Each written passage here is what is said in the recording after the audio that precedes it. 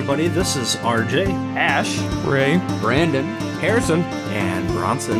We host a Dungeons & Dragons podcast called Realms and Nerds. Some highlights of our show include wreaking havoc in every town we visit, blowing up hot tubs, killing off fan favorite characters, High necromancers, inappropriate wedding etiquette, and every now and then, actually good storytelling. Join us in the realms of Pridea for fun fantasy adventures. You can find us on Podbean, iTunes, Google Podcasts, Spotify, or just about wherever you get podcasts.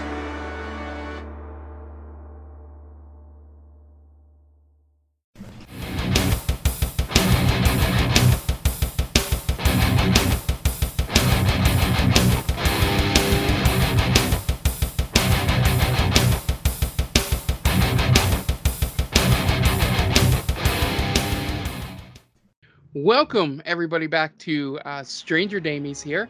I believe this is episode 128. We're just a bunch of first-time D&D players, rolling some dice, having some fun, making some mistakes, and getting much deeper into a campaign than most first-time campaigns do, so proud of that. To recap, the Wild Stallions are currently in Hell, or as the young people of Hell call it, Outer Heaven, and have run into an old enemy by the name of Titivolus, who has seemingly been going through the hells and murdering each of the archdukes of those layers. Took out the Despater in Dis, took out Zariel in Asvernius, along with Tiamat, and has traveled down, or there's evidence that he traveled down to the Fifth Circle and attempted to take out the leaders of that circle. The Stallions, while down there, ran into Geryon and Levicius, and found out that the tomb that was located below the castle in Stygia had been opened, and the second of three tombs needed to raise Lucifer Morningstar had been unchained. A plan was hatched that it seemed like the third and final tomb is probably located somewhere near an upcoming wedding that you guys are attending for Tribeca and Beelzebub, the leader of the Seventh Circle of Hell. That's coming up in about, 7 days' time for you guys at this point. So Geryon decided to go out ahead as sort of a scouting party with some of his, devils and imps and stuff like that to investigate what's going on around the church, the Helton, where it is being the service is being held. And you guys had just had as restful of a dinner and drinks as you can have in Hell, and as you were getting ready to go to bed, Tiresias heard a voice from his coin, and he pulled it out of the coin purse, and it was the voice of Cranor, and he said, we're coming, we're on our way, and that's where that was the last thing you guys heard, and then we joined back in with Tiresias at the coin, and Cranor goes to you, Tiresias. He's like, we're coming, we're on our way. Do you guys really need to come down here? I'm very confused. Yes, we have some important news that we need to deliver to you, and we'll give it to you when we meet at the 7th level, probably the day before the wedding. I think that's when we'll be able to get there. Just me? No, the whole group. Okay. I just happened to put the coin in your coin pouch. Okay. This time. I thought it would be better in case if I needed to do anything about the red dragon, he whispers. Even though he does not need to whisper. So that the whole group did not know. But this is much more important and much more world-threatening. So we'll fill you in on the details there. Me and the rest of our group are coming on down. So we'll see you there. Okay, we'll be ready. All right. This this episode's going to be titled Wedding Crashers, right? That, to be honest, out of game, that was probably going to be the title of the wedding episode, and it will still be the title of the wedding episode. Oh, okay. Pause for edit break. Pause. Yeah, we'll keep that in. So Tiresias puts the coin back. The shine sort of disappears from it, just so it becomes more inconspicuous inside the coin pouch. You lay down. Everybody has taken a long rest after a very tough battle down in the area where the tomb was located. Anybody that had lost max hit points all the way back up, you guys are good. Long rest cures that, along with if anybody had gotten greater restoration. So everybody should be good. Spells, hit points, you all should be good. You're level 14 now. So since you guys have about 5 days or so before you probably should be making your way down, I thought I'd give you guys some downtime. So who wants to be up first with doing their downtime? And then I'm going to start the scene off with after just a little bit, and I'm going to let everybody do what they need to do. But first, I'm going to cast Mordenkainen's Magnificent Mansion that. Okay. for everybody. So, like, this is where we want to use to do any planning for ahead of the attack. I'll cast this basically every day we're here in Stygia. And I'm going to use the time to create a gun range in the mansion so I can become proficient in the use of my pistol, also known as the Widowmaker. And I will have to change that now. I already so, quick question for you. Are you allowing Glacier access to the mansion? I'm gonna say no. I'm going to say no. Okay. Yeah. Wild Stallions only. Yeah. Okay. Just wanted to know for any future scenes. So before you guys, as you guys come downstairs and Pizza Tacos explains the plan and what the mansion is going to be, Glacier walks into the inn and goes, so guys, since you're probably going to be here for a little bit, I just want to let you know some things going on in Stygia. Over at the Iced Tea, tomorrow is their monthly pit fighting event. If you guys, anybody wanted to sign up for that, there are two types of combat. You can either do hand-to-hand or weapons.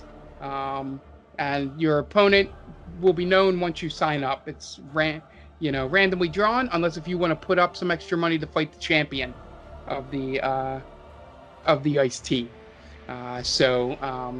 Just be sure, come find me. I'll be down there. That'll be tomorrow for that. That sounds fun. Yeah. What did you say? Pit fighting tournament, monthly pit fighting tournament. Is there a prize for the winner? Yeah. Normally it's, I guess I could work something out for you. Usually it's like a dozen souls for people down here, but I'm sure we can work something out if one of you guys win. I lean over to Fred. Fred, can I do anything with 1,000 souls? I think he said a dozen yeah. souls. What's the difference? Is there a difference? Just about 988 souls. Both of them are infinitely more souls than you currently have. Well, yeah, that's true. I guess you have one soul, but you get what I mean. A dozen souls, yeah, you could probably do something with that. Although the thing is, souls are not. Carrying them around tends to wig people out if they're not, used to it. So you would probably want to spend them quickly. I'll do it. 12,000 souls. You're on. And Glacier goes, okay. Yeah, like I said, just be down at the Iced Tea tomorrow morning, and we will sign you up for the tournament. Just take the time to think which track you want to do, and then let me know when you get there. That's good, good. I was hoping one of you would sign up. Oh, So, I'll be there. Yeah, we usually have the same people fight all the time. You know, it gets kind of boring after a while. But it's nice to have some new blood in there. Mhm. So there's also a they're doing a goblin meat eating contest. If anybody want to be in that, that is taking place tonight. A quick question Yes. for you. The souls that are the prize for the pit fight, Yes. where do you guys get those souls from? Just a quick question. Normally, you know, any kind of I guess you guys would quote them as good people up on the material plane. Right. So But our friend Bort doesn't lose his soul if he doesn't. Oh, no, win no. it, right? Oh, Okay. there's- I'm not losing my soul. I didn't sign up for that. I'm only you taking technically souls. haven't signed up for anything. Right. yet. That's tomorrow morning. Okay. Yeah, I don't want to Yes, give. No, nobody dies in this. We do have a medic on hand. Insight Mainly, check. yeah. Roll the I insight. want to. I don't believe someone doesn't die in this. Ooh, natural 20. Natural 20. He is absolutely telling the truth, but you get the sense that it's not for the reason that you would normally not let people die. And he looks at you and goes, "Yeah, so nobody dies mainly because we don't have a whole lot of people down here. So if the pit fighting tournament just had one winner at the end, we wouldn't be able to hold it anymore.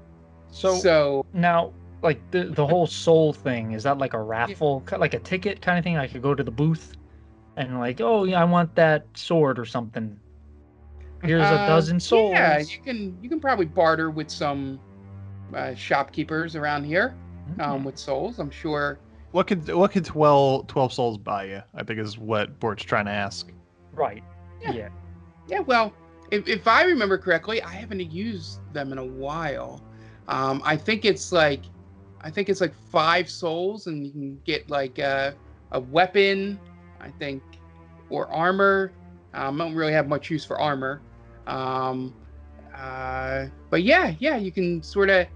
It's like basically it's the equivalent to, and he sort of racks his brain. He's like, I think the high level coin for you guys would be, what is it? I believe it's platinum. Would be the Sure. thing above your gold. Okay. So Let's put it in these terms. Yeah. I have 12 souls. yes. I'm trying to get a woman for the night. What could 12 souls get me? I 12 mean, women. yeah. I mean, for souls, you can. One soul will get you top of the line. Because What's top of the line to you? Are we talking an orc? Or are we no, talking no, like a high-class elf? no, Down, for me, down in hell? for me, and he leans in and he goes, for me, it would be a pit fiend. Okay. I'm just trying to see what 12 souls gets us. I'm not interested. Yeah. I'm sort of spoken for. You can get some high end down here for just one I soul. thought you were going to say tail at the end. High-end tail. I mean, they all have tails, Bort. Yeah, that makes sense. I don't Yeah, know well- what you're insinuating there. So, Fred, can I do this, please? Yeah, Can I fight? we were never trying to stop you. Oh, no, Yeah. I want to make sure it's okay.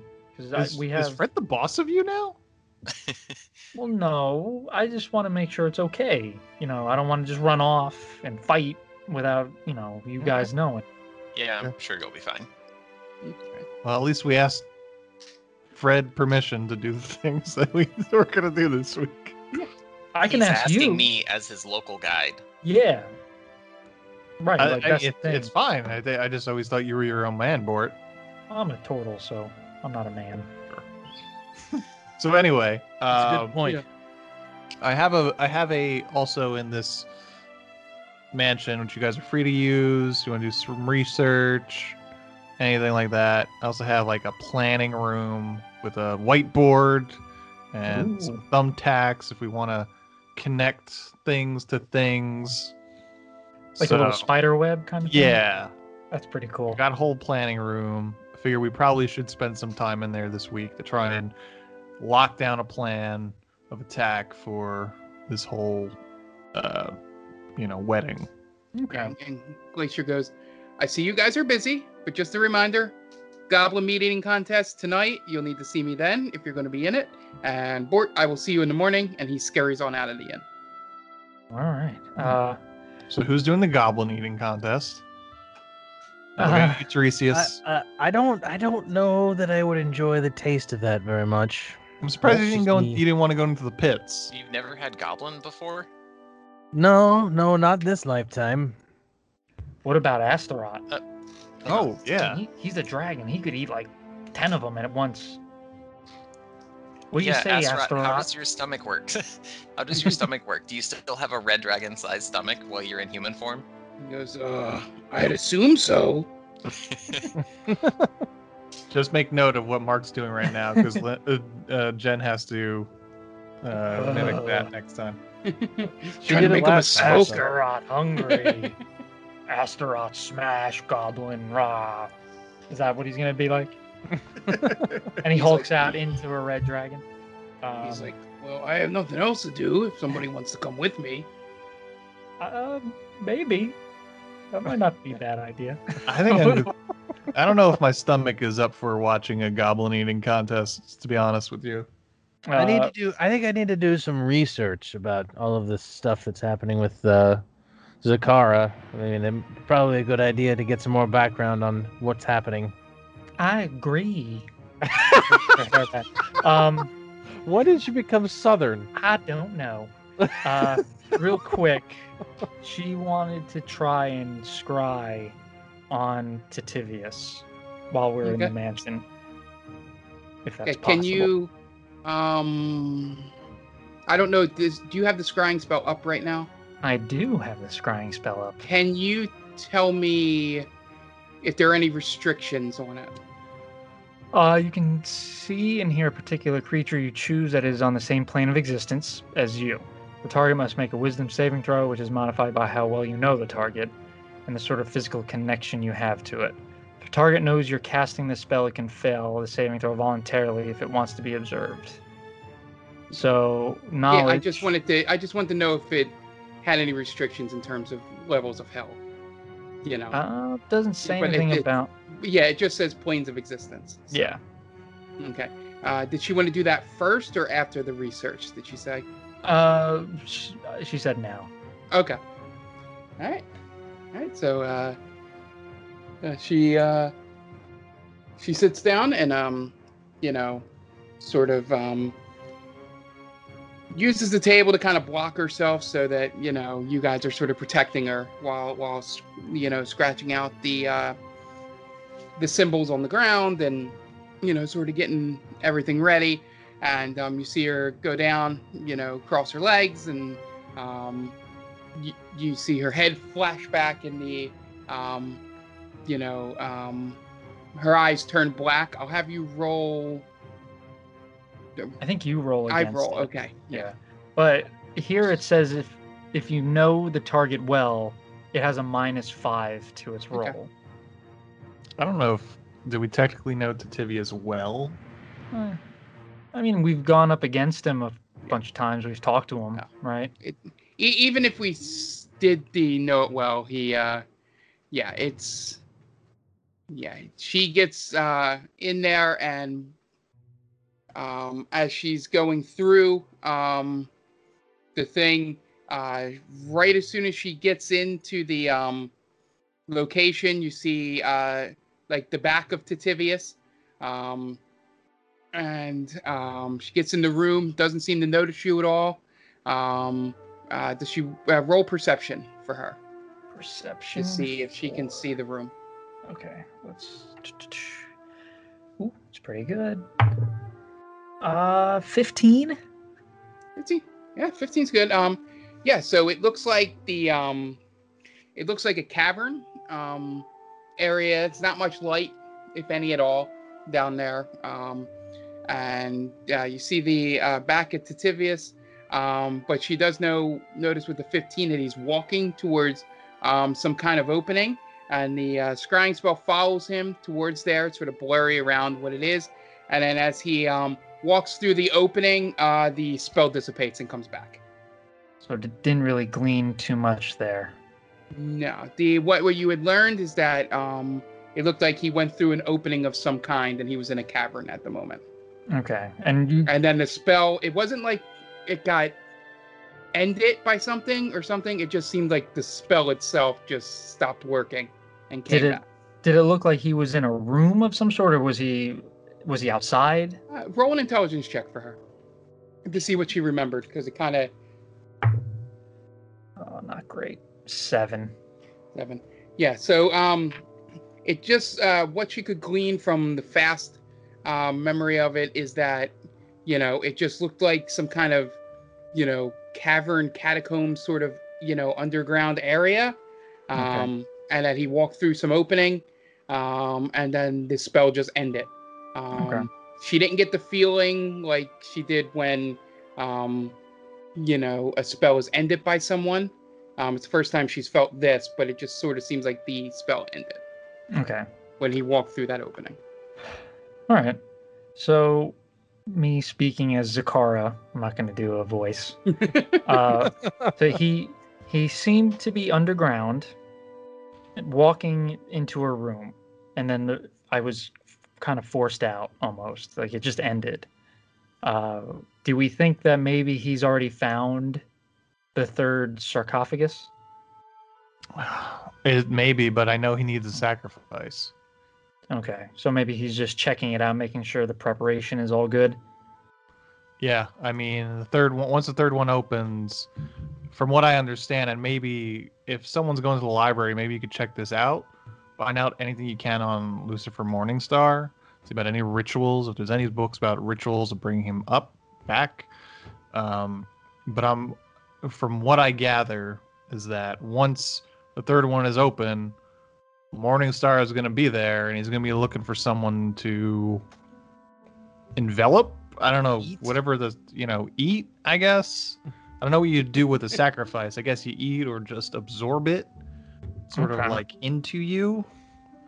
But maybe that's something you guys could find out if you guys are going to the library. What do you think, Tiresias?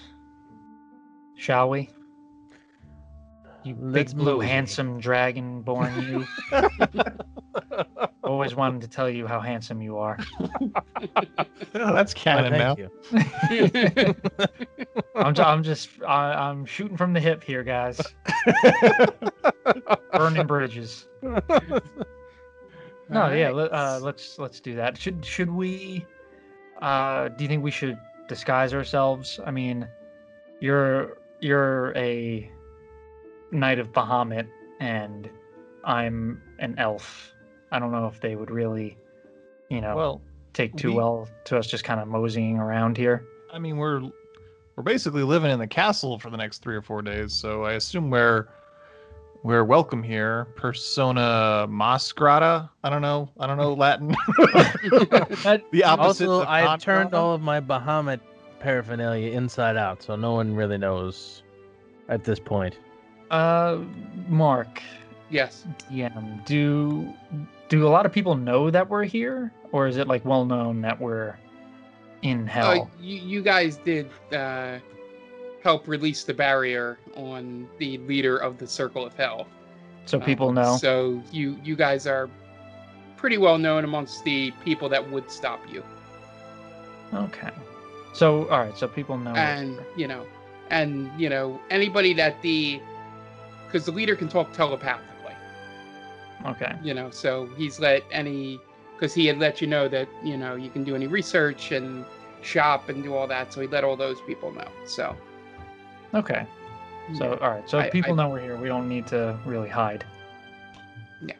It's up to you guys if you want to do it. But yeah, that's what you know right now is that he offered you an invite to just use the library and stuff like that. So. Yeah, I mean, I can alter. Zakara can alter self. So yeah. I'll do that. I'll just I'll take a random demon that we saw in the streets, and as Zakara will alter herself to kind of look like that. Okay. All right. So Just so we can get situated here, we have Zakara and Tiresias going to the library. Pizza Tacos is going to his gun range in the mansion. I guess Bort and Astaroth are preparing for the Goblin meat eating contest. Yeah, Bort's not involved. He's just going to walk him over. Yeah, I'll watch. I'll cheer on. And so, Fred, I think I remembered in the last episode you had something you wanted to do. Yeah, I have a shopping list. By shopping, I mean stealing from the guards. Okay, so I've been putting together this shopping list, and we'll see. I guess we'll see how much of this I can actually obtain. I think last time I asked other people if they wanted me to get anything while I was out, and nobody had anything they wanted to add. But I was planning to steal a weapon for Bort because I know that he kept asking for Hand axes. Yes, please. And do you want hand axes, or do you want a giant weapon like you're currently using? Fred, listen to what your heart tells you. Whatever you think would fit me, I trust you. Okay. But get me like a good thing. Don't listen to your heart if it's like a slingshot or something like that. That's not good. Okay, I'm gonna go with a big weapon for our big boy. My man. All right. So give me 1 second to look at what I want to get for Bort and that looks good. Okay. So first thing is I want to get Iron Bands of Binding and or Dimensional Shackles. Having something to restrain enemies seems good. Okay. Yeah, I could see both of those things being in an armory. Yeah, the Dimensional Shackles are also to prevent people from teleporting away magically. And so that definitely seems like an important thing for guards in hell to have. Yes. Next is so those two things, and then weapons. So the devils are resistant to normal weapons, right? Like a regular attack with a non-magical weapon. Yeah, it has to be magical. Okay. Yeah, I wasn't gonna go as far as some of them need adamantite, but that would be too much to keep track of on my end. So it's just as long as it's a magical weapon, you're good. Okay, that sounds good. So I want to get I want to get a different short sword, because we keep the wounding thing is annoying. I would like to not have to deal with that anymore. Okay. So I think so. Do you want to find the two short options? sword there? We'll see. Yeah, two options that I would specifically like. Okay, let me back up. Out of game a little bit. I'm assuming that I can sort of take this opportunity to basically pick what I want, right? And then assuming it's reasonably there, then. Yeah, and depending on your role, it's how successful you are getting it. Right. So, and just to let you know, what I'll do when you're inside the armory, the longer you're there or the more items you try to grab, the DC is higher for not being spotted. Okay. So basically make a priority list. Yeah. The thing I would like is the dancing short sword. Okay. If that's not an option, or if that seems like too much, it's a very rare magical item, then just a +2 short sword. Okay. Yeah, we'll see. We'll make that if you roll really high on the check. we'll determine which one of those two you get. And then for Bort, I want to get a great sword of sharpness. Okay. Ooh. I like that. Which is a very rare item. Okay. And if you roll low, it'll just be a great +2 greatsword. We'll just work it that way. Sure, that works. Yeah. All right. Okay. So we'll start your scene because it's going to involve probably the most amount of rolling and the least amount of talking in it. So we'll do yours first. So you exit the castle area, and you go down to roll me an investigation check. Sure. Also, yeah. So I am using my Hat of Disguise to disguise myself as a different citizen of Hell. Yeah. So that I don't look like myself. Good. Yeah. And 22 investigation. Okay. So with the 22, you spotted the armory before going in the castle. You know, like when you first got here, you know exactly where it is. With above a 20, the thing you were able to glean from the distance you are is that it looks like there are only 2 guards doing like a patrol around it at all times. Okay. So as you approach, give me a stealth check. And this hasn't come up before because we've almost always had Pass Without a Trace. But I do have Boots of Elvenkind that give me advantage on stealth checks where I need to not be heard. Does that apply here? Yep. So, natural 20 for a 35. Yeah, so you make it to, tell me, it's a normal, like, just stone building, or, you know, it has multiple points of entry, roof, windows, door, with a stealth check of natural 20, 35. Which way do you want to get into this building?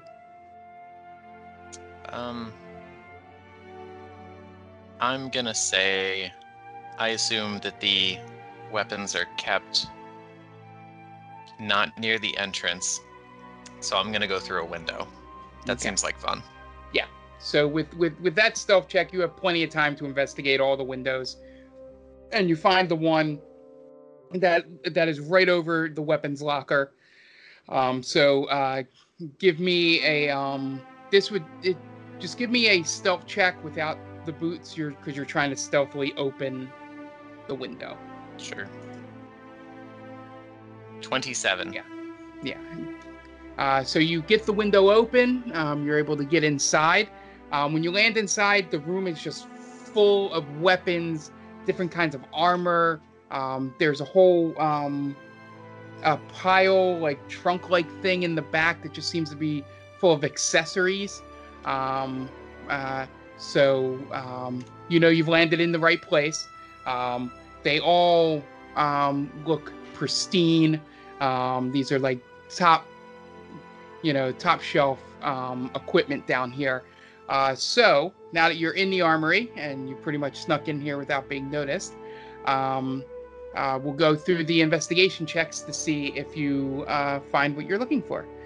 So what's the first thing you're going to search through here? I'm going to look for Bort's weapon first. Okay.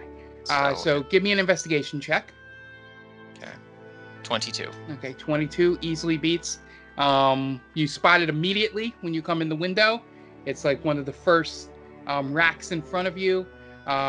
Getting over a 20, you find the Great Sword of Sharpening. So I, Jonathan, told you what I wanted to find for Bort. Yeah. However, I'm imagining that Fred did not have something specific in mind. He was like, what would Bort want? He wouldn't tell me what he wanted for Christmas. Instead, all he said is just, I don't know, surprise me. So I'm sneaking in, and I am very proud of finding this open window and getting inside, and I'm like, all right, what would Bort want? And then I look around, and I see just a gigantic sword hanging on the wall that definitely looks special. And I'm like, well, yeah, that seems good. Big weapon for the big turtle. Yeah, so that's a good way to phrase it. There's all these weapons that are in a rack, and then you find what seems to be hanging above the racks, which looks like they're officers' weapons. Not the regular infantry weapons. Right. And you see that giant sword up there, and you grab it, and you I'm going to say retcon that you have the bag of holding with you. Yeah, that helps. Just because, or else this would be, you would be done right now trying to carry a greatsword back, because your strength's not that high, to carry everything else you're gonna grab. But anyway, so you put it in a bag of holding, and then what's up next? The next thing is let's do the short sword. All right. This is another investigation, right? Yep. Roll another investigation. By the way, 22 is the lowest I can get on an investigation check because of the rope stuff. Also, I have rolled 3 10s in a row for all 3 of these investigation checks. So roll 20 seems suspect right now. It's going well. It's going very well. Yeah. Let's see.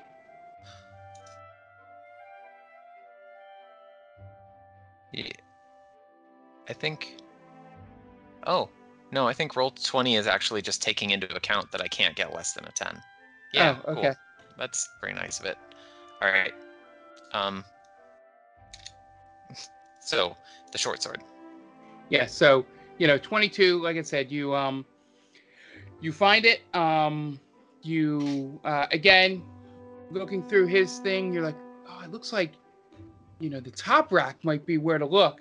So it takes you a little longer, and you grab it, and you start hearing noises out in the hallway as you grab it and put it in the bag of holding, and you feel you have the opportunity for one more check, but you'd have to be real quick about it to get the correct thing you want. Then it's got to be the dimensional shackles. Okay. Yeah, so roll me investigation. 25. Yeah, that's a good time to actually roll above a 10. So you go in there and you reach in and you're trying not to make noise in there, and you grab the chain. You make sure you get enough time to check out, and you're pretty sure that these are the dimensional ones. They look a lot more ornate and have more runes on it than most of the other shackles in here. So you grab that, throw it in the bag, and give me a stealth check to get back out the window. All right. 29. All right, you get out the window. No problem. Just to put it up for the luck of the dice, roll me an intelligence check to see if you remember to turn around and shut the window. Okay. 13. All right, over a 10, it's average and smart. You would have remembered to turn around. You turn around and shut it.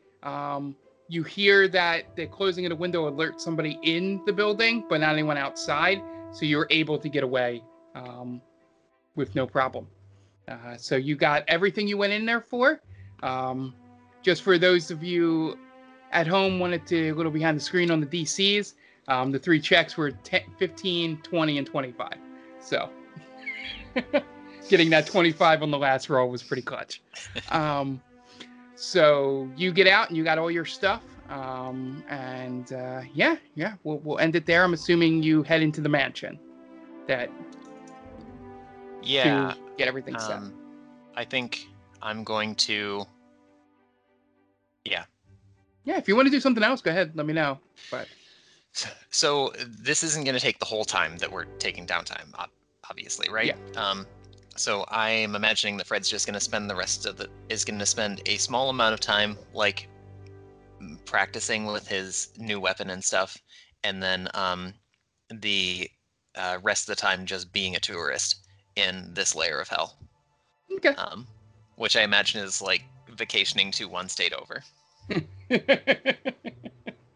Yeah. So Fred, gets his weapon, sort of goes into the mansion, sets it up for Bort so that he makes sure he can see it when he comes in, so that it doesn't clatter to the ground the next morning. As you know, anything brought into the mansion doesn't stay in the mansion. So that's set out for him. You leave the shackles in the bag, and you just go off on your adventures for the next couple days, just checking out everything in this frozen hell land that you are currently in. So that finishes out Fred's downtime. We'll move on to we'll go to the shooting range. Wait a minute. One last thing. Yeah. I try to wrap up the sword for Bort, but it's a great sword of sharpness, and so it doesn't work. But I do put a bow around the handle. No. I appreciate that. I like that the little things in life. Nice. Yeah. So as you enter the mansion, Fred, and you sort of lay out the sword, Pizza Tacos is in there, passes you by in what I guess would be the foyer living room area as you're on your way to the shooting range. So, Okay. So describe what your Pizza Tacos' shooting range looks like. Good question. It's standard shooting range. I guess all the silhouettes. What would they look like? I'm tempted to say Bort, but that's not true. They all look like Kieran. Jeez. Okay. They all have silhouettes of Kieran.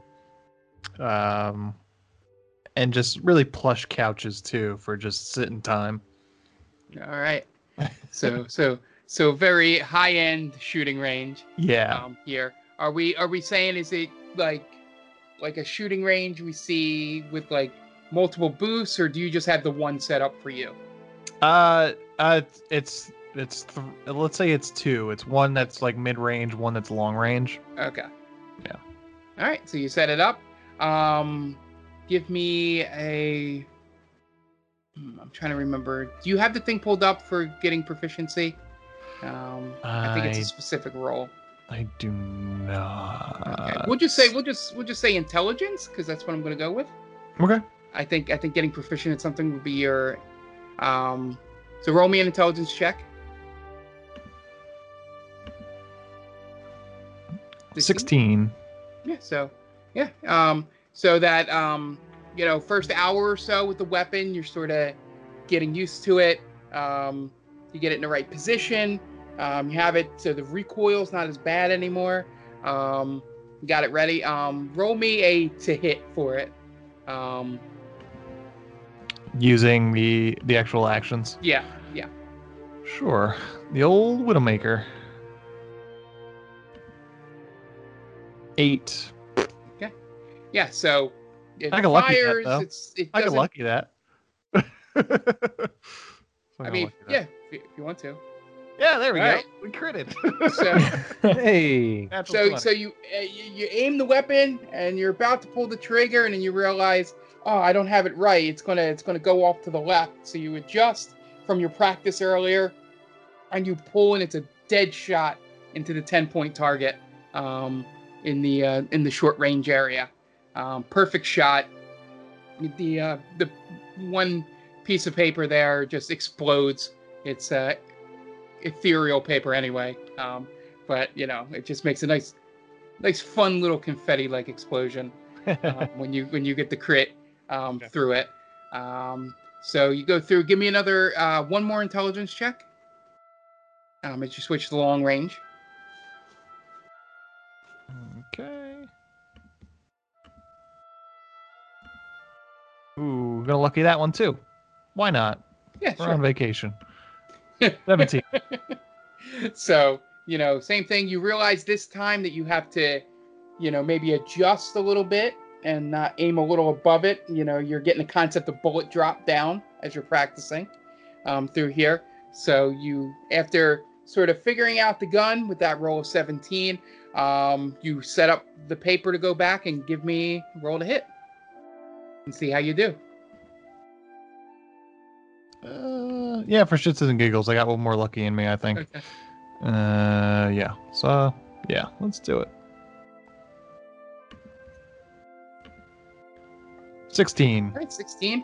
You get a good shot off, not perfect into the 10. You get around the 9 area a little bit, and the paper stays intact. But you have the stance and already that you won't roll as long as it's within 90 feet.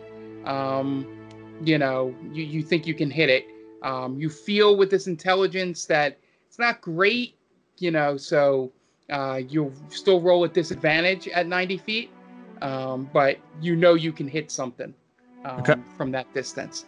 And yeah, so you now have a proficiency to it, so you can add whatever your proficiency to it. So that raises to 2 hit. You should spend the rest of that first day, just going through and, trying different cool poses, turning the gun sideways and, doing all that stuff while you're down there. I just want to end the night. I'm just going to go to chill out. Okay. And I'm just going to drink there and just kind of eavesdrop on conversations. What I'm listening for is any mention of the wedding, Titivius specifically, Lucifer Morningstar, and I think that's it. Hold on one second, I wrote it down. Yep, that's it. All right. So we'll do 2 checks here. Give me a stealth check to make sure no one notices you trying to listen in on them. Okay. I do have plus 13. Yeah. 21. 21. Yeah. So you're pretty good at being an eavesdropper. In especially in a loud environment like this. So give me a I believe I'm trying to think. It would be to listen well. We'll just say we'll just do a straight intelligence. Because I don't think this is a wisdom. I was thinking it might be like an investigation check, but oh yes, sorry, investigation. Investigation. Yeah. 26. 26. Yeah. So you listen around, chill out. A lot of the conversations are things you wouldn't want to repeat. Lots of just things that you consider very, very evil, just being talked about as flippant, like murdering like a group full of people or burning down a town, just things like that someone from the material plane would just recoil at. Just that's the casual conversations going on here. You do hear that nobody tips, including that nobody tips. Yeah. Just disgraceful. Yeah, it's people. You hear conversations from the waiters. They hate certain customers, and you hear sort of behind the scenes talk and amongst all the waitresses and waiters. But you do hear one guy in the back sort of trying to discuss with his friend. It sounds like to anyone else, it would just sound like doomsday conspiracy talk. But to you, he keeps mentioning, he's like, I'm telling you, he's coming back. They're going to bring him back. We have to be ready. And that's all. What's he look like in terms of actual appearance? Yeah. So he looks like a little bit of an older ice devil, kind of like a little bit older looking glacier. And he's talking to what looks like his little horned devil friend, which is a big giant man with huge horns, probably like 7 foot tall, sitting in there. And he's just going, come on, Gary, that's just a rumor. People have been trying to get him to come back ever since he retreated. It's just, don't worry about it. We have it under control. So what I could gather from this conversation is Gary is nervous about it. Yeah. He sounds like the world is nigh, or the end is nigh sort of person with the sandwich board, sort of saying all this stuff. Yeah. And cool. And his friend is sort of just telling him to dismiss it, but the terms of someone taking over hell and the end of the world, or to anyone else would seem weird, but to you it pikes your interest. Okay, so I want to commit Gary's face to memory. Okay. While I'm here in this town, I want to make anytime I might see him. I kind of like want to make that a thing because I want to eventually approach him when it's a better time. I don't want to do it now. Okay. So next time I see him, I want to kind of approach him when he's approachable and just talk to him. But right now, because I know we want to probably segue into something, but Yeah. I want to send 2 sending spells before, because I do want to go see Bort's fight. Okay. That's the thing. I want to accompany him tomorrow morning to go down there. So I'm gonna send 2 sending spells. Okay. I'm gonna send 1 to Teddy. Okay. And I'm going to say, find out who's on the guest list, and find out who is the what do you call it, the preacher or Okay. MC, the master of ceremonies, whatever we want to call it. Yeah. Okay. Roll me a d20. Okay, straight D20. Yeah. It's 12. Okay. Yep. So, you go to send a message, and you feel a little bit of that resistance you felt when you were trying to contact Tribeca when you were in the material plane and she was in hell. So you feel that little bit of resistance as you're trying to call out to him. But your experience, you break through, and you get to him, and he goes, "Hello. Yes. I believe we have been able to research everyone that's going to be there. And as far as we can tell, the preacher just looks like a normal cult of Beelzebub, or I guess that's what they're called. He doesn't really like groups of people." And then it cuts off at the 25 words. Okay. So.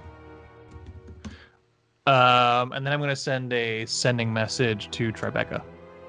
Okay. And it's just going to be, is there anything new you can tell me? If you have sending, tell me something new every day. Okay. So she comes back and she's like, "Well, first thing, they are making arrangements for Asmodeus to be here. I was not expecting that. But if I hear anything new, I will send you a message." Great. And then I just send one back, says, "Love you." Aww. And she cute. sends back the Sweetheart. sending equivalent of the heart emoji. Yeah. Is there one? Is that canon now? Did anyone overhear him say that? It's all in his head.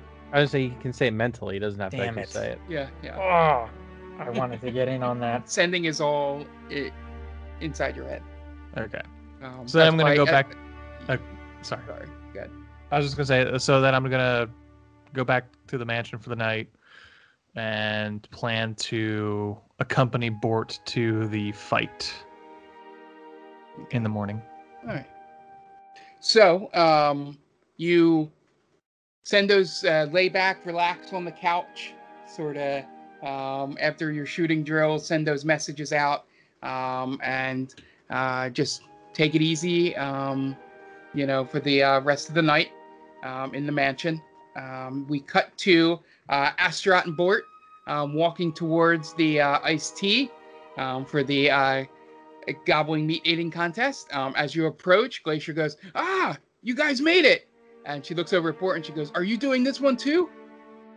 No, I'm just here to support my my buddy here. He's gonna eat the hell out of some goblins. And he looks over. Glacier looks over and at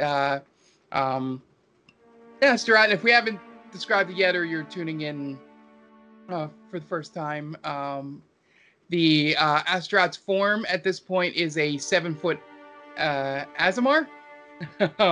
So she turns and looks up at him because it's the first time that she's seen him standing at full height, and like that wasn't in the throes of battle. He goes, "Oh, sure. Okay." And he looks over at you, Bort, because there's the thing to sign in, and kind of just looks at you. I don't know. I don't know how to write, so don't even. I could put like a little marker on it or something. And Glacier goes, just write something on there, and he just puts a little scribble line, and he's like, Glacier's like, okay, thumbs up. So you guys head on in. You walk into this room. It's got a big long table set up. In it you see pit fiends, horned devils. There's a chain devil that's just really having a hard time keeping his chains out of the way while trying to do this. It's kind of actually a little comical, but you wouldn't dare laugh in front of all these devils down here. And there's a couple ice devils on the end, and then Glacier leads Astaroth to his plate, and it's just the give me a Constitution saving throw, Bort. As Bort. Yeah. Okay. I have advantage on these. That is a 23. All right. There's an odor to it, but you sort of are able to resist getting sick by it. Okay. Well, buddy, this is all you. I'm gonna be in the back. I got you. All right. So Astaroth gets in his place. They put a giant plate of meat in front of him. He doesn't seem to be affected at all by the smell. Now, I'm envisioning this is like the scene in Major League where is it? I guess Major League 2 where Serrano comes to bat after being told that he has no marbles, and the catcher's like, "Hey, Serrano, nice to see you." He's like, "Shut up." So that's if anyone talks to Astaroth, he's just gonna tell him to shut up. Yeah. The Astaroth. When you first look at an Aasimar, they always seem, they are, sort of descendant from Celestials, so they always seem a little happy and like a glow about them. As soon as he sits down at this table, you see a little bit more of that red dragon come out in him. You see the eyes turn lizard-like, and he's like real focused right now. So they put the plate in front of him, and for the first round here, roll me a d20 and add 5 to it for Astaroth for his Constitution. Ooh, not good. That's a 7. Okay, that's with the +5. That's with the +5. Yeah. Okay. So he's a little slow to start off at first. It's not the way he usually likes his meat cooked. And so. He sort of. He can cook it himself. Yeah. He sort of rushing through it. So before the end of this first round, give me one more roll, another d20, and let's see if he. Don't mess this up, Dan. Don't mess this up. Plus the 5 or no? Yeah, plus the 5. Yeah. Oh, that's better. 15. 15. All right. So thankfully, on this one, he's able to get through, and he barely squeaks through into the second round. But he's looking really like he's having second thoughts about this contest. So Bort's in the back. You got this, big guy. Woo! And you start seeing Glacier comes up and goes, "All right, so we're done with round 1 here. Everybody that ate less than 3 plates, please leave." You see some of the ice devils stand up. That chain devil barely got through 1 plate because he was unable to eat in a quick fashion. He leaves. So it comes down to Astaroth is sat between 2 9-foot pit fiends to his left and right. And then on the end of them is, oddly enough, it looks like there is 1 imp that has made it through to this round. Little tiny 3-foot imp. It's to the left of the 1 pit fiend. And on the right side is a horn devil, which just looks like a little bit more of a shrunken version a pit fiend. Sands the wings, and sits down. So he goes, all right. So not as many of you's made it through as we thought. So we'll just make this final round. Yeah, we'll just eat as much as you can until the last one doesn't throw up. And so they put the plate in front of them. So give me a now we're gonna do Constitution saving throws, which actually adds his proficiency. So roll me a 20 plus 10. Okay. Oh, natural 20. Natural 20. He goes through that first plate, and he's the first one done Nice. by a mile, and he's sort of just egging the crowd on as he gets done. He's starting to get confidence here as he gets through that first plate. I see the pit fiends finish. The imp is like in second.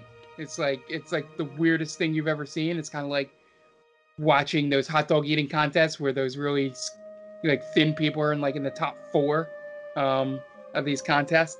And the Horned Devil's sort of pulling up the rear, but he's still in it. Roll me another quick question. Did we say what form he was in right now? He's still in the Aasimar. He's still form. Aasimar. Yeah. Okay. Yeah, I think revealing him as a giant red dragon would be a bad idea. I've thought about it. I wasn't sure which form he was in right now. Yeah, he just sort of focused, so he's bringing in all of his red dragon energy, but he has not transformed. All right. So another 20 plus with a plus 10. All right. 17. Okay. Slows down a little bit the pace here. The Horned Devil's out. He give me a con save for Bort as he sees the Horned Devil throw up the goblin meat. 25. 25. It's disgusting, but you're able to hold down your dinner while watching that. I go to the corner real quick, try to catch my breath. Oh my god, this is disgusting. Yeah, it was like why am I here? It basically covered the whole section of the bar. This throw up from this Horned Devil. So one of the pit fiends seems to be slowing. That imp is still chugging along. Give me one more roll. Nice. Con save. Oh, another natural 20. I swear All right. to God. Yeah. So he gets the plate here, and he's on plate 4 or 5 at this point. Probably up to, if they were pieces, he's probably into triple digits by now. Number of pieces of meat that he's eaten here. He's well outpaced the pit fiends. They're gone. The imp is still in. So if you want to give me one more con save to see if he stays in. Oh man, this is nerve-wracking. Who would have thought eating goblins would be so intense? 26. 26. He finishes off 2 more plates, and all of a sudden, give me a perception check for Bort.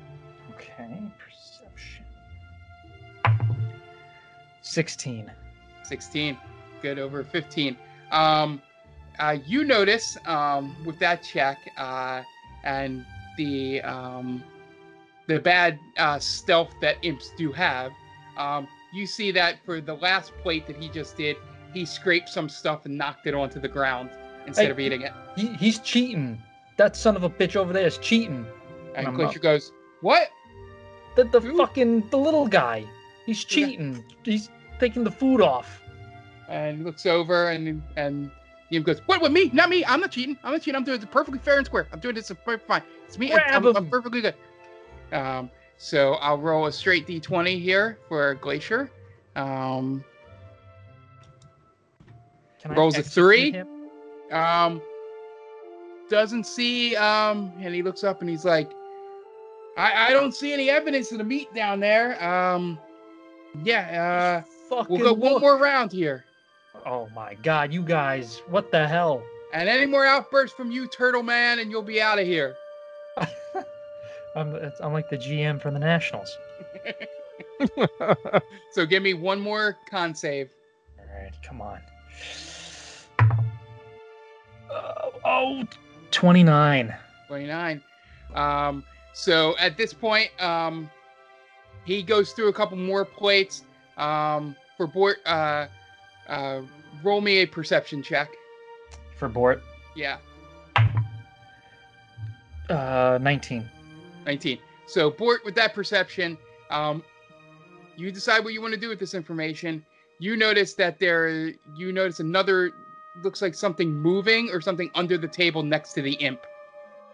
Oh, okay. There. So you with that perception, you think there's something under the table next to the Gotcha. imp.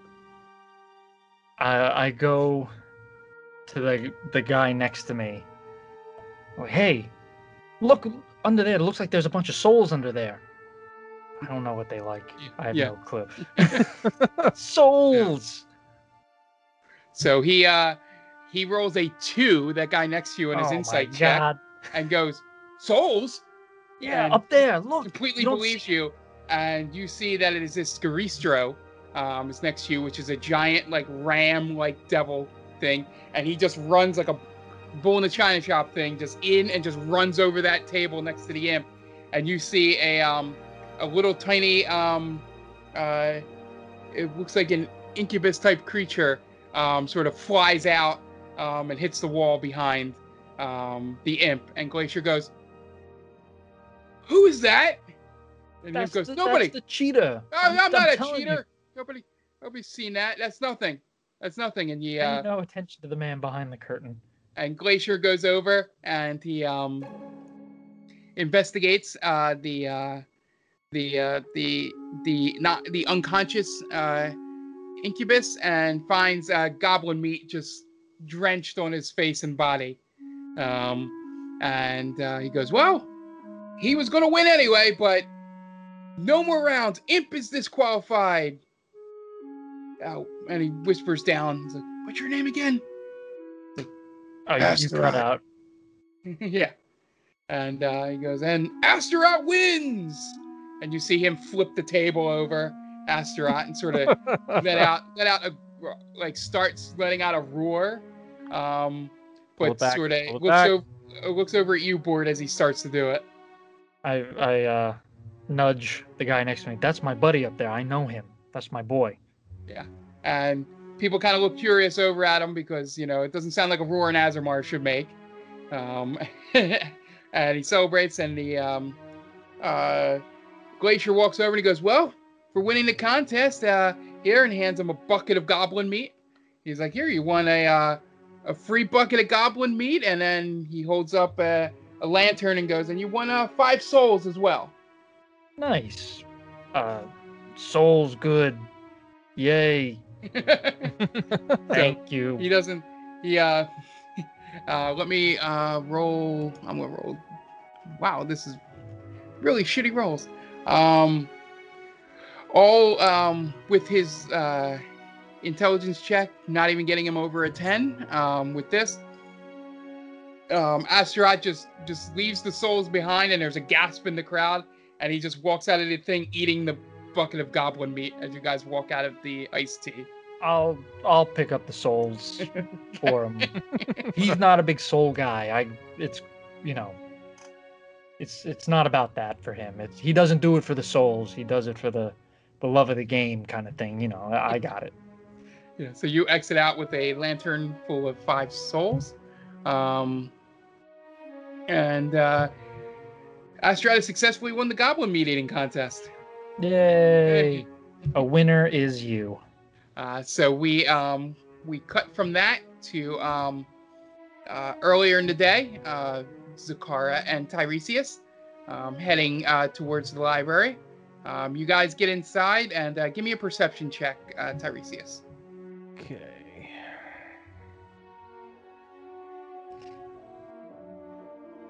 14. Yeah, so you walk inside, and the first thing you notice is that this library is not very organized. There are just books everywhere. Oh, good. Some on shelves, some on floors. You can tell people just raid these from towns or travelers and just kind of throw them in here. So there's no real organization to it. And you notice a a young what would be the word? I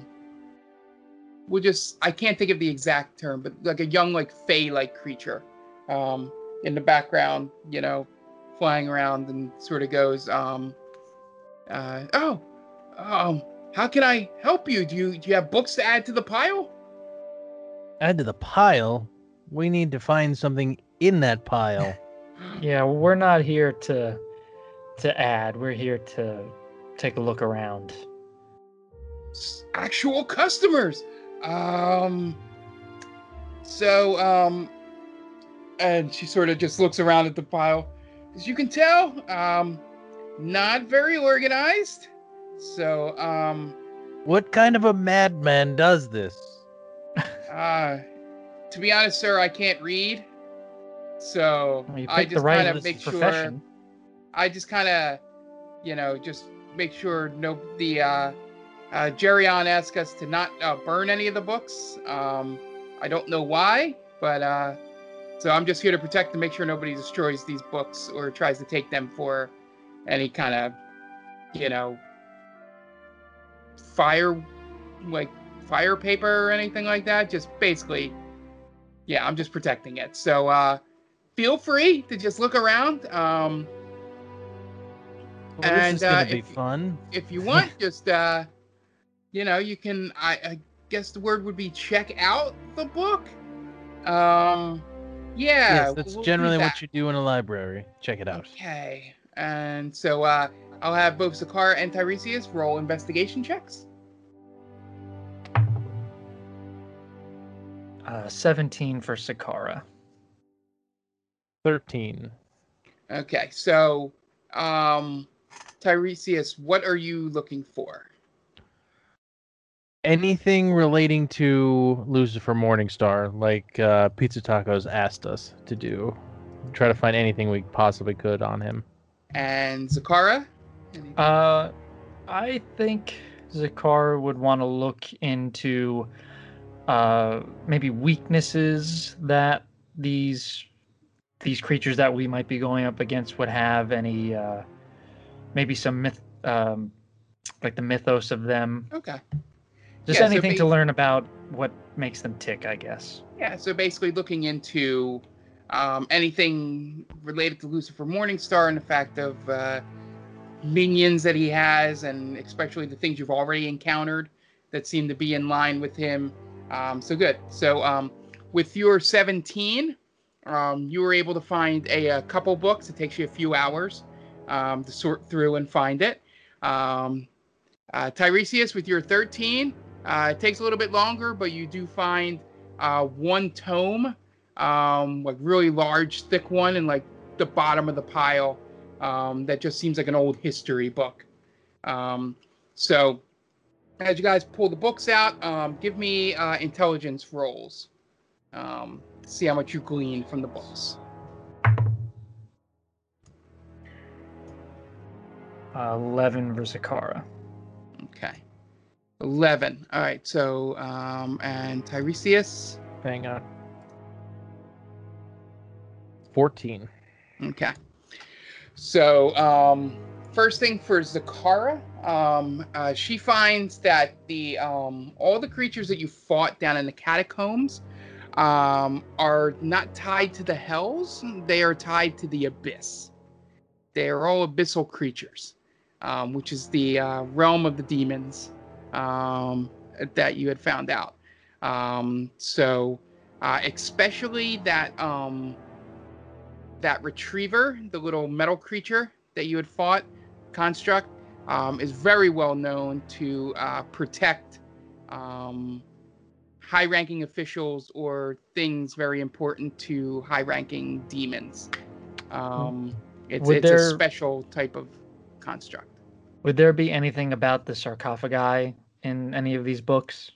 Yeah, so we'll come back to you Okay. because you have multiple books to go through. Tiresias, your Lucifer Morningstar research shows that basically you find out most of the stuff that you already knew in terms of, there's 3 sarcophagi that are in different levels of hell. They did this to sort of, make it harder to resurrect him. They were all entrusted to archdevils, all long since dead. You don't recognize any of the names that are listed there. So you're not even sure if the archdevils that were currently sitting on top of them even knew they were there. So you read through. The one thing you do find is that the sacrifice that he does need, it seems that he needs a person of some kind of importance to basically resurrect his corporeal body. It just can't be a commoner. It has to be someone of import on one of the planes of existence. Okay, so it can't be just a normal person. It's got to be either somebody who has some sort of title or importance then. Okay. Yeah, and you glean, since you got over 10 on the intelligence, that you remember that Tribeca is a princess of hell. So you kind of figure that's why he chose her, or has been kidnapping her. So back to Zakara. Give me a history check for her as you go through the second book, which is more of a history book. All right. 15. Perfect. So what you learn is that the most recent royalty from the Abyss during the Blood Wars was a guy named Grazit. I believe I'm pronouncing it right. It has one of those apostrophes in it. It's a GRAZ apostrophe ZT. He is when he is in his actual prince form, he is looks like a muscular humanoid. Stands about 9 feet tall. You see a full description of him here. His skin is like polished obsidian. His eyes glitter with green, like a green light in there. And the most important thing that you find, which getting the 15 gave you, is twofold. One, he has 6 fingers on each hand, very slender fingers, very distinctive. And he also has 6 small black horns that are half hidden below his hair. You can sometimes only see 2 of them at a time. And he is also able to shapeshift. So he can change into anything he wants, but at least one of those 2 main appearances will still be apparent on him when he is in his form. So either the horns or the fingers. Okay. When he is in his other form. You know that Grazit was led to... he was the person that led the invasion into the Hells from the Abyss during the Blood War. And that basically he... what's it called? He realized halfway through that the only person at the Hell's benefit is Asmodeus, and nobody else really of the other archdevils.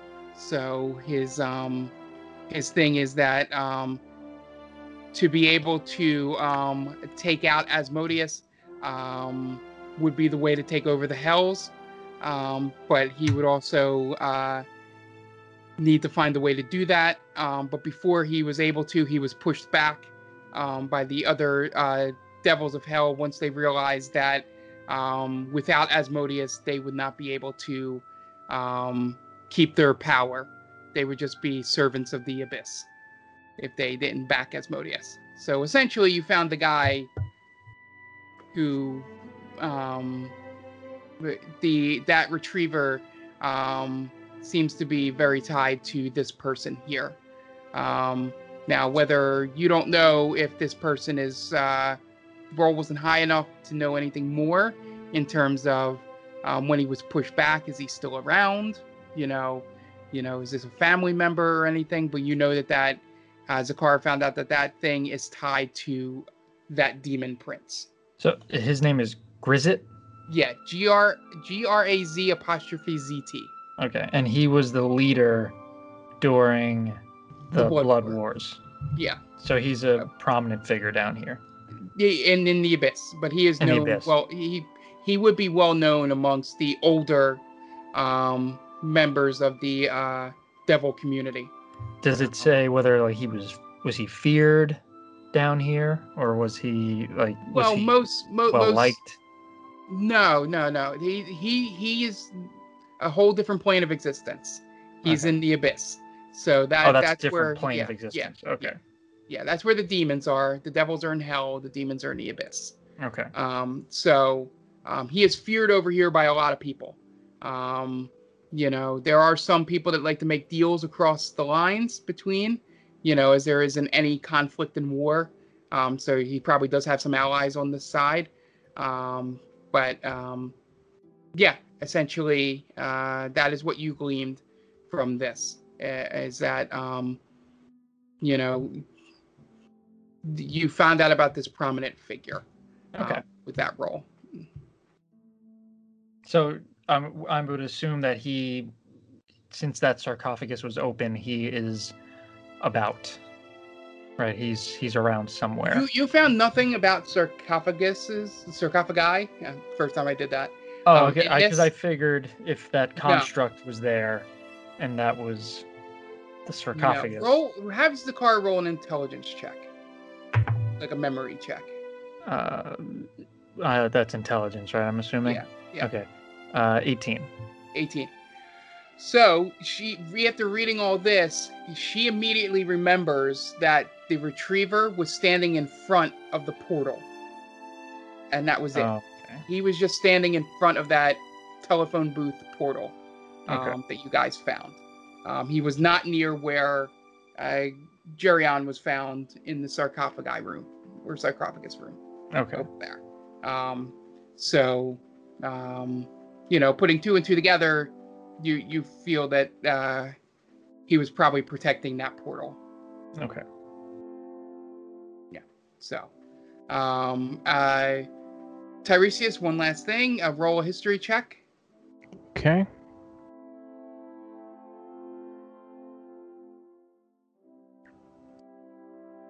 $20. Perfect. You'll get but you guys know most of the information already on Lucifer Morningstar, but you'll get a little more in depth here. Lucifer Morningstar was sent into the, for lack of a better term, the Horcruxes that he currently is located in, because he ran all 9 circles of hell when he was alive.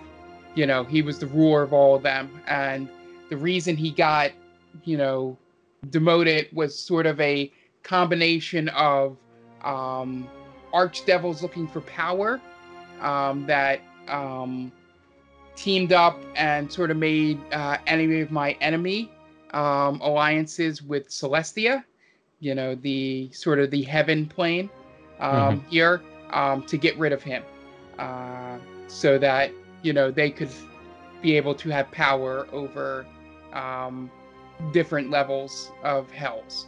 At this point, there wasn't a breakdown of the 9 circles. At this point, it was just the hells when Lucifer was running it. But this, I guess mutiny would be a good word for it, of the archdevils of the time on Lucifer Morningstar, making an alliance with Celestia is what created the 9 hells, from what you're reading here. Again, this book is all, really old, and it's one of those things where in most religious texts, you don't know how much of it is true and how much of it is like a story to explain something a lot more difficult to explain. But from your gatherings of being in a Night of Bahamut and all that, you kind of glean that you can at least use some of this information. You immediately, when you read Celestia, that Bahamut, before he went behind the Divine Gate, used to reside in the first level of Celestia. and that's sort of where he doled out his orders from. So you were very familiar with this place. Makes sense. Yeah. So you guys are done for the evening with all that information. Apologize for anybody out there that does not like lore dumps. We are coming up. We are coming up on the final part of an arc here. So with good rolls, they learn a lot of information. So we move on. You guys, I'm assuming, meet up again in the mansion. Do you want to have a conversation tonight about all the information, or to hold off until you get everything you need before having a planning session? I think we got a lot done, right? Yeah. I say we check in the morning, aka in the next session. Yeah. I think that's a good idea. Yeah. So we'll end this session. We'll go to the if you guys let me write down. As you guys gather back into the mansion, full of new information here. Tiresias and Zakara learn a lot about both Lucifer Morningstar and Grizzit. And the shooting range is intact. The weapons have been stolen. You guys have had a successful first couple days of your downtime here. And you get ready. And for the next evening, you guys are going to the fight pit. Bort is going to try and win those dozen souls. And before we head out, Bort, what do you say in the mirror to Bort to pump himself up? You are loved. You are worth it. And gosh darn it, you're just a nice person. And I know that's not exactly how it's said. Wait, I've got one. I've got one thing to add to this. I think Bort's name for the pit match should be Bort the Carapace of Carnage. Ooh. Are you gonna like introduce me as that? Sure. Yeah. Okay, then we're good. Do it. Yeah, so Fred walks up to Bort, gives him his new name, and you guys get ready, and that is where we'll end this episode. Yay! We did it, guys. Welcome, travelers. Seems like you're looking for a story. Well, I got one for you. It involves adventure, friendship, and all sorts of... Earl, why don't you tell him about that time I stole that big-ass melon? Yeah, I was going for more... Or you could tell him about the time I kicked her ass, Earl. I wouldn't ever tell him. Do I need to get my ref gear on? Okay, everyone, shut up. Now come with me as I tell you a story from afar. Hey everybody, my name's David. I'm the DM for From Afar Podcast. From Afar Podcast is all about four friends separated by distance but brought together by adventure. Hope you all stop by and give us a listen. Thanks.